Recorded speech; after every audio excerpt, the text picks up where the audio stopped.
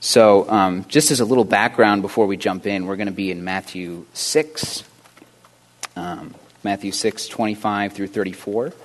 But just a little background before we jump in, this is sort of the middle of Jesus preaching a sermon himself. And before, he has been doing miracles all over Galilee. He's been teaching in their synagogues and sort of getting a movement going. He's got his followers with him, and he also has these huge, huge crowds that are following him because he can heal the sick and because he can speak with authority. So in the midst of all this, he brings his dedicated followers, he brings his disciples to himself, and he goes up on a mountain, and it says he begins to teach them. And as we've seen and as we've read, he starts this big sermon. So we've seen the first part of the sermon, which is called the Beatitudes. Jesus gets his followers together and he says, "Blessed are you when you're mourning. Blessed are you when you're poor in spirit. Blessed are you when you're at your neediest before God, because you recognize that you can't do this on your own and you need God." Right? He's saying, blessed are you when you recognize your need for God. And then the second part of the sermon, he starts correcting some of the teachings of the day. The teachers of the day, the Jewish leaders, were also concerned about the kingdom of God. They were concerned about a physical kingdom, and they don't want to lose that kingdom because they've had that happen before. They've turned away from God. They've said to God, we don't need you. We've set up our kingdom. We're strong enough without you. And they go into exile. So now they're back from exile, and Jesus is saying, we need to recognize God here. And what the Pharisees and the religious leaders were saying was, well, we need to be able to do this without God too. We need to have our list of do's and don'ts so we don't mess it up again. So Jesus says, you've heard it said from the religious teachers, don't do this, don't murder people, don't commit adultery, don't do these sins. But Jesus turns around and he says, but the heart behind those sins is what's truly evil to God. If you've got anger in your heart towards your brother, then that's just as evil as going up and killing him. If you've got lust in your heart for a woman that's not your wife, right, that's just as bad as cheating on her, right? So Jesus is turning these things on his head, and he's showing us that the motivations of our hearts are what drive our behaviors. And we're in a third section of the sermon now where Jesus is saying, so we've said this about when you do evil, but when you go to do good, when you go to pray, when you go to give to the poor, when you go to fast and submit yourself toward God, even there, the motivations of your heart are the important part. If you walk up in front of an assembly of people and you start praying really loudly, and all you care about is how much those people like you, or all you care about is how cool those people think you are because you can say really cool words, like the motivation of your heart there is not like the first part of the sermon where he says, blessed are you because you need God. The motivation of your heart is, I don't need God, I can perform really well on my own. Or when you go to give to the poor, if all you want is for other people to think that you're a really sweet guy or a really sweet lady who really helps out, then that doesn't really show anybody that you love God or that you need him or that you're in need of God. That's just another selfish motivation. So that's what we're in the middle of when we get to verse 25. And Jesus is going to sum up this part of the sermon on the motivations of our heart. In verse 25 where he starts with, therefore I tell you, because of all these things, because you see you need God, because you're my committed followers, and you know that the evil in your heart can not only cause you to do evil things, but ruin the good things that you try to do. Because of all that, and because you're the people who are committed to submitting yourself to God, don't worry about your life. That's where he's going to pick up. If you want to stand and read this with me, we're in Matthew 6:25. If you don't have a Bible, you can pick up one of the gray paperback Bibles on the seat next to you, and those are yours to keep. If you don't have a Bible, that's our gift to you today. Read this with me. Jesus says, therefore I tell you, do not worry about your life, what you will eat or what you will drink, or about your body, what you will wear. Is not life more than food and the body more than clothing? Look at the birds of the air. They neither sow nor reap nor gather into barns, and yet your heavenly Father feeds them. Are you not of more value than they? And can any of you by worrying add a single hour to your span of life? And why do you worry about clothing? Consider the lilies of the field, how they grow. They neither toil nor spin. Yet I tell you, even Solomon in all of his glory was not clothed like one of these. But if God so clothes the grass of the field, which is alive today and tomorrow is thrown into the oven, will he not much more clothe you, you of little faith? Therefore, do not worry, saying, what will we eat? What will we drink? What will we wear? For it is the Gentiles who strive for all these things. And indeed, your heavenly Father knows that you need all these things. But strive first for the kingdom of God and his righteousness, and these things will be given to you. So do not worry about tomorrow, for tomorrow will bring worries of its own. Today's trouble is enough for today."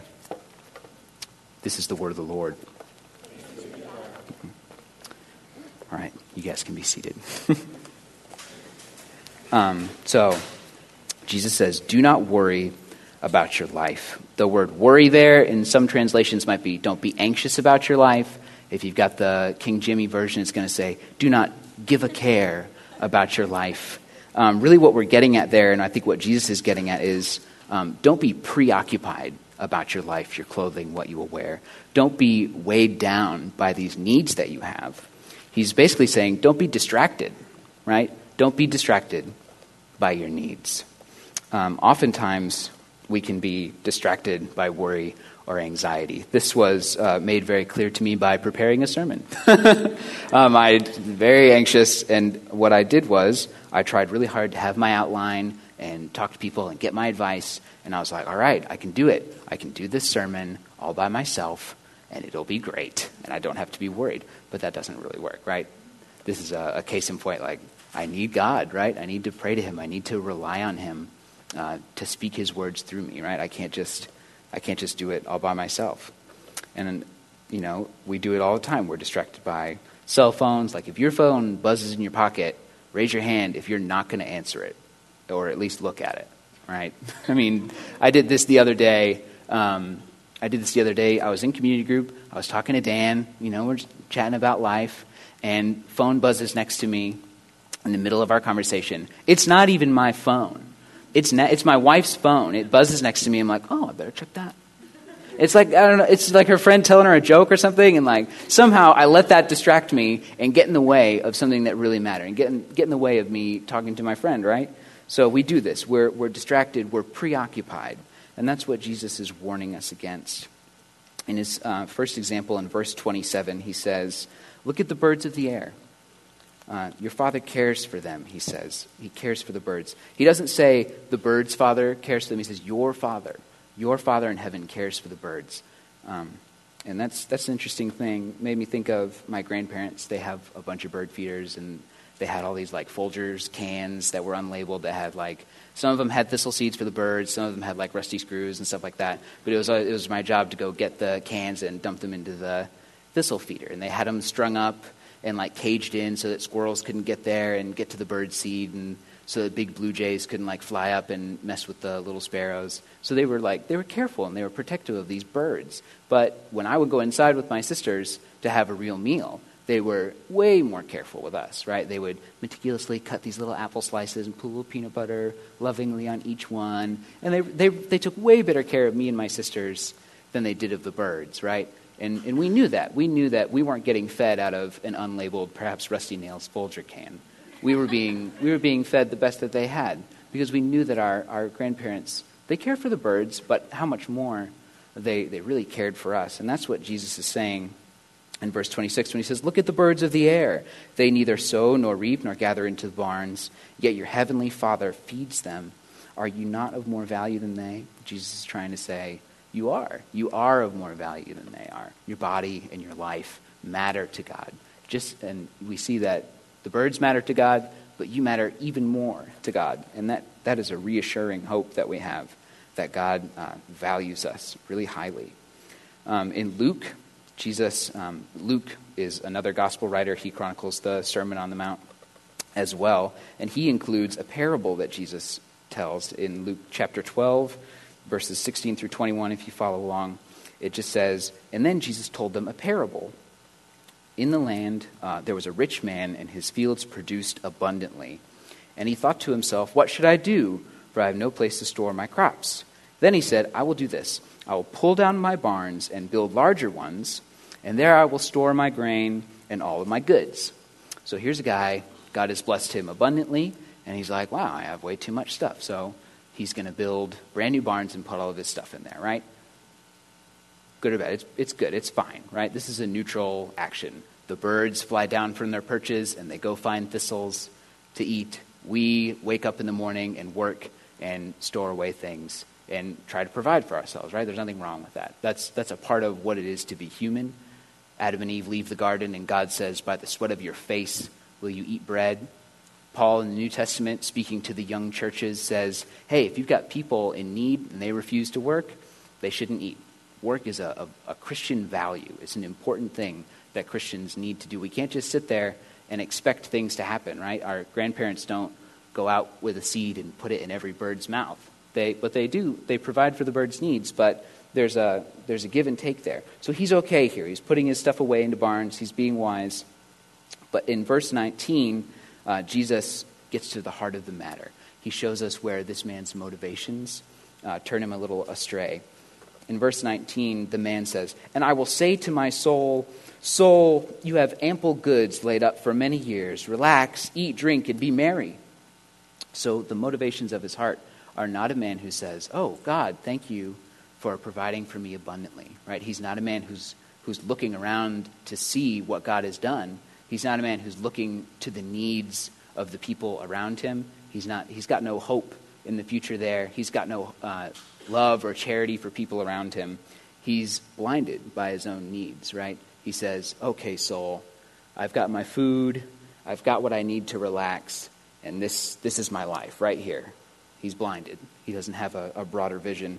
And in verse 20, God says to him, "You fool, this very night your life is being demanded of you. And these things that you have prepared, whose will they be?" And Jesus says, "So it will be for those who store up treasures for themselves, but are not rich toward God." It makes us think of what Nathan shared with us last week about our treasures in heaven, how we need to have an open hand with the things that God provides for us. And the only real way we can have a real open hand is if we're constantly reminding ourselves that, hey, God has provided these things for me, and I'm free to give them because I know that God will provide for me. Another example that Jesus uses comes in verse 29. He says, look at the flowers of the field. All right, he's told us about our food and our body and how God cares about our body and our life. Now he's going to talk about the clothing that we wear and our physical bodies. He says, look at the lilies of the field. Are you not? Where are we? Sorry. We're in verse 29. He says, "Why do you worry about clothing? Consider the lilies of the field, how they grow. They neither toil nor spin. Yet I tell you, even Solomon in all his glory was not clothed like one of these." King Solomon was a king of the Jews before they turned away from God and before they lost track of things. And he was the wisest king. He was the richest king. I believe he had the greatest territory. And he's the superlative king. The book of Proverbs, the Jews' holy scriptures, some of them are written by Solomon. He's a big deal. And he was very, very rich. He had he had 700 wives and a million chariots and all kinds of stuff. The books go on and on to tell you all the stuff he had. So if Solomon, in the clothes that he would wear, if the lilies of the field are provided for just as well, if not better, than Solomon, surely God, who cares for the flowers, can also care for us and provide for our clothing. He says, "Yet I tell you, even Solomon in all his glory was not clothed like one of these. But if God so clothes the grass, which is alive today and tomorrow is thrown into the oven, will he not much more clothe you, you of little faith?" I don't know about you guys. I like to have flowers in my house. Natalie likes to have flowers in our house. So right now there are, I think, 4 vases of dead flowers in our house. And that's great. But, they were alive once. They were a really nice gift when I brought them home. But now they're just and kind of brown, right? But we care about flowers. We like flowers. I put them in a vase. I took care of them. I put them in water. I put the little plant food thing in them, right? And I cared for them. But now they're dead, right? I'm going to put them in my compost pile. They're going to turn into brown mush that gnats are flying all over, right? You hear the example, they would use the grass of the fields as their cooking fire, right? You cut down these beautiful things and you just throw them in the fire. They're not worth much once they're done being beautiful. They're not worth much. But our bodies, we know, are not meant for the fire, right? Our bodies and our lives in God's eyes are not meant for the trash heap, not meant for the compost to just go away into nothing, right? Our hope goes beyond that. Our hope goes beyond that because we know that Jesus is coming not just to restore creation and set these wrong things right, set the wrong motivations of our heart to be the right motivations. He's also coming to restore us physically, like our body and our soul and this world and the things that we see and have around us. That is our great hope, is that our body is not for the rubbish heap and that God is coming to restore it. And that's an important thing. We don't want to be blinded by our needs right now and forget to look ahead to the hope of our bodies being restored by God.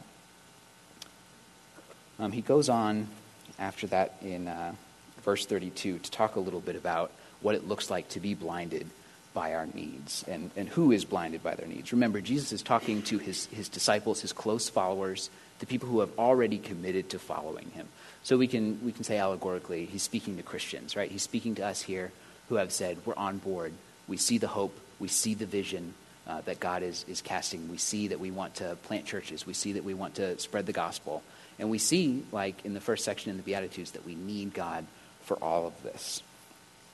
But he says this in verse 31, therefore, do not worry, saying, what are we going to eat? What will we eat? What will we wear? For it is the Gentiles who strive for these things. Who are the Gentiles?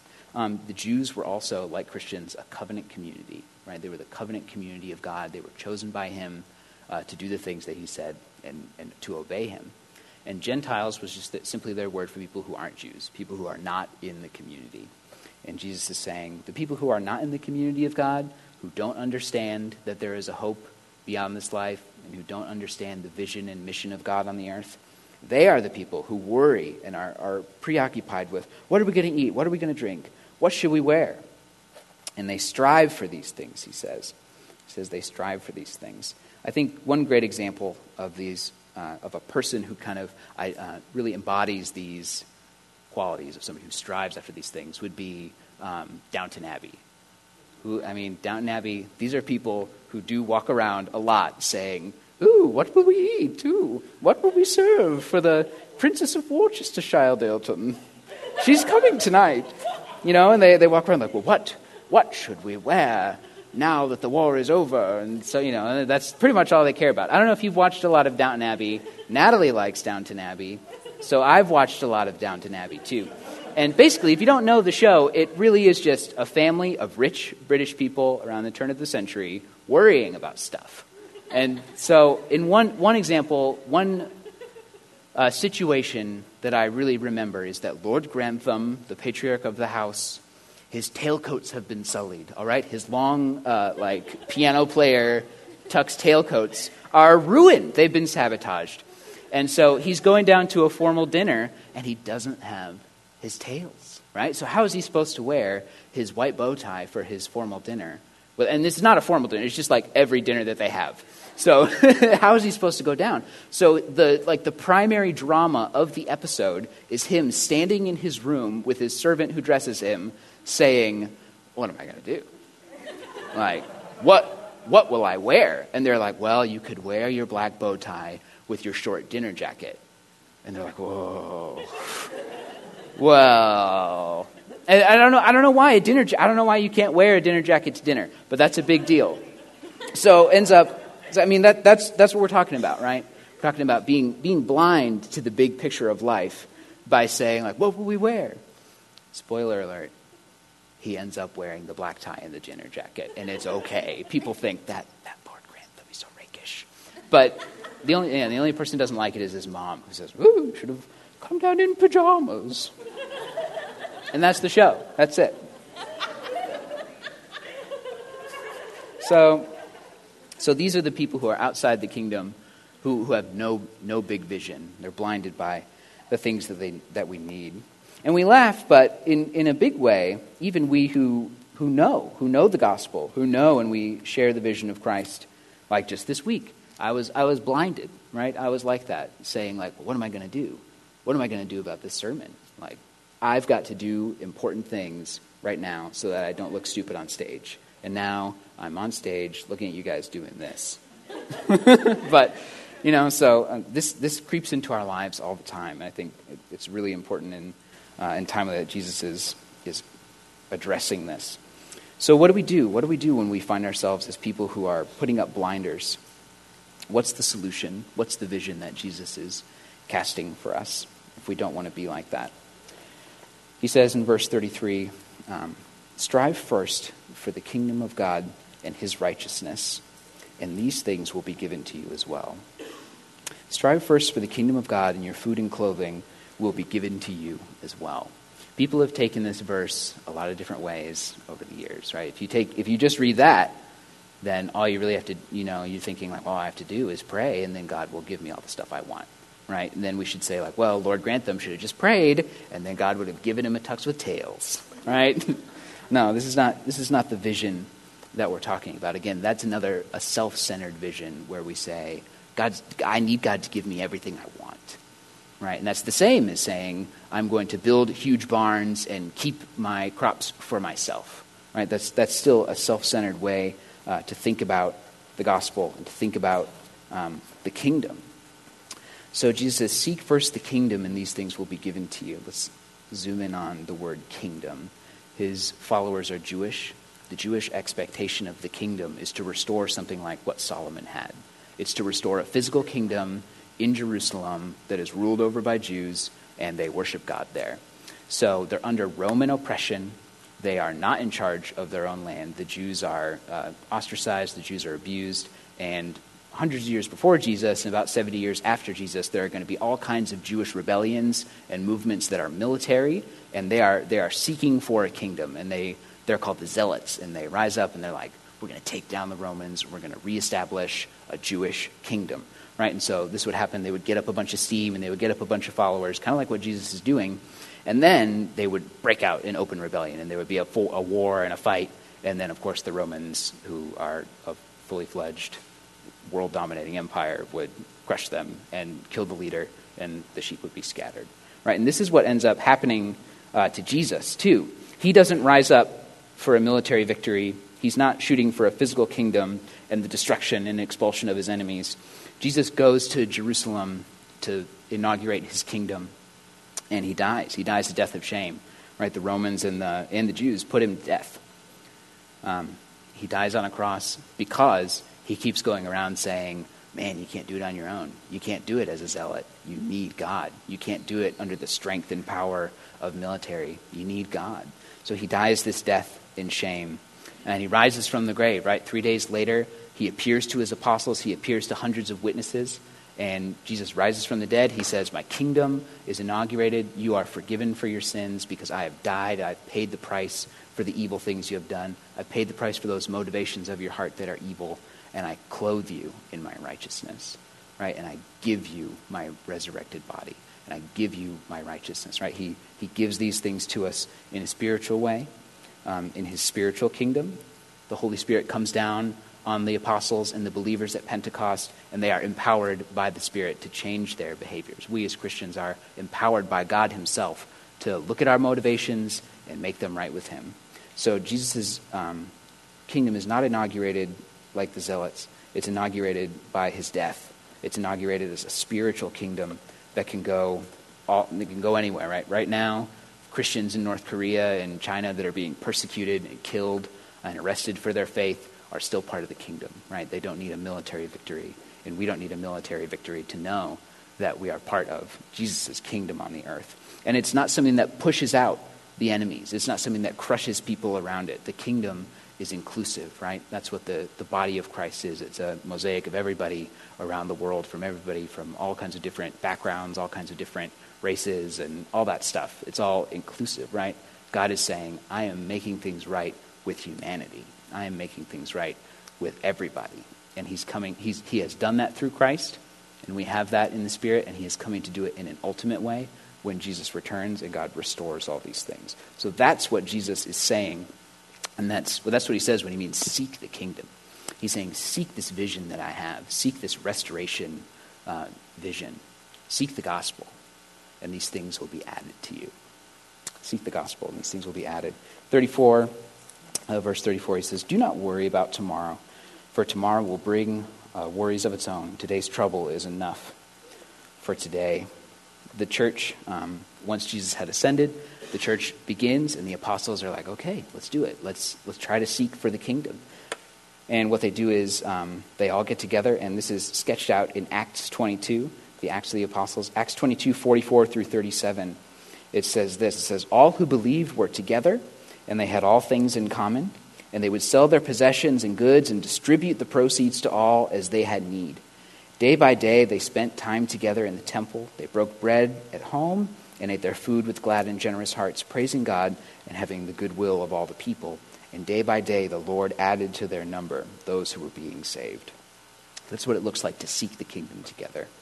It's people who have all things in common, right? In this way, God not only clothes us with his righteousness, God not only restores our body physically and spiritually, but he provides for us by the hand of the saints, right? By his people who are not blinded by their own needs, but they're looking around at the people in their community saying, man, what are your needs? Man, can I help you in this way? Can I serve you in that way? I have abundance. Let me help you. And we're free to do that because we know no matter how much we give, our Christian brothers and sisters around us can give back and fill in wherever people have need. That's the vision of the church, and that's what it looks like to seek the kingdom. On the front of our bulletin, it says, Redeemer Community Church, a gospel-centered community on mission. Right? And that's a good way to sum up our vision. We don't want to be blinded to the fact that we're gospel-centered. We don't want to be blinded to the fact that we believe and accept the good news that Jesus' kingdom is here. Right? We're gospel-centered. We're about that hope. And we're a community. We're a gospel-centered community. Just like we saw in Acts 2, we want to spend much time together, breaking bread with grateful hearts. We want to speak the truth to each other. It says they spent much time together in the temple.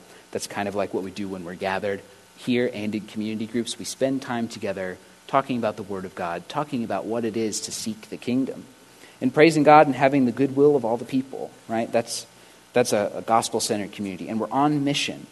They have the goodwill of the people, and day by day the Lord adds to the numbers who are being saved. We don't just want to do it and like, okay, we've got a big vision for the kingdom. It's just us. Let's do it. No, we're a church that wants to empower its leaders to plant more churches like we were talking about earlier. We want to be part of big movements like Acts 29 that are saying we want the gospel to go forward. We don't want people to have to live a life where they say, oh, what are we going to eat? What are we going to wear? And that's it, right? Roll the credits. Like that's your life. That's the ups and downs. Like we don't want people to have to live in a world where that's the most valuable thing that they can come up with. So that's why we're a gospel-centered community on mission. The next thing we're going to do is we're going to take communion together. When Jesus was having his Last Supper with the disciples, he took bread and he broke it among them, saying, this is my body given for you. Take and eat in remembrance of me. He took a cup of wine and he said, this is my blood poured out for you. Drink in remembrance of me. So when we take this meal, we're remembering the gospel, what Christ has done for us. We're taking that together as a community. And then we're going to disperse and we're going to go out on mission to include more and more people into this vision of the kingdom. But before we do that, will you pray with me? Father in heaven, thank you. Thank you for the words of Jesus, God.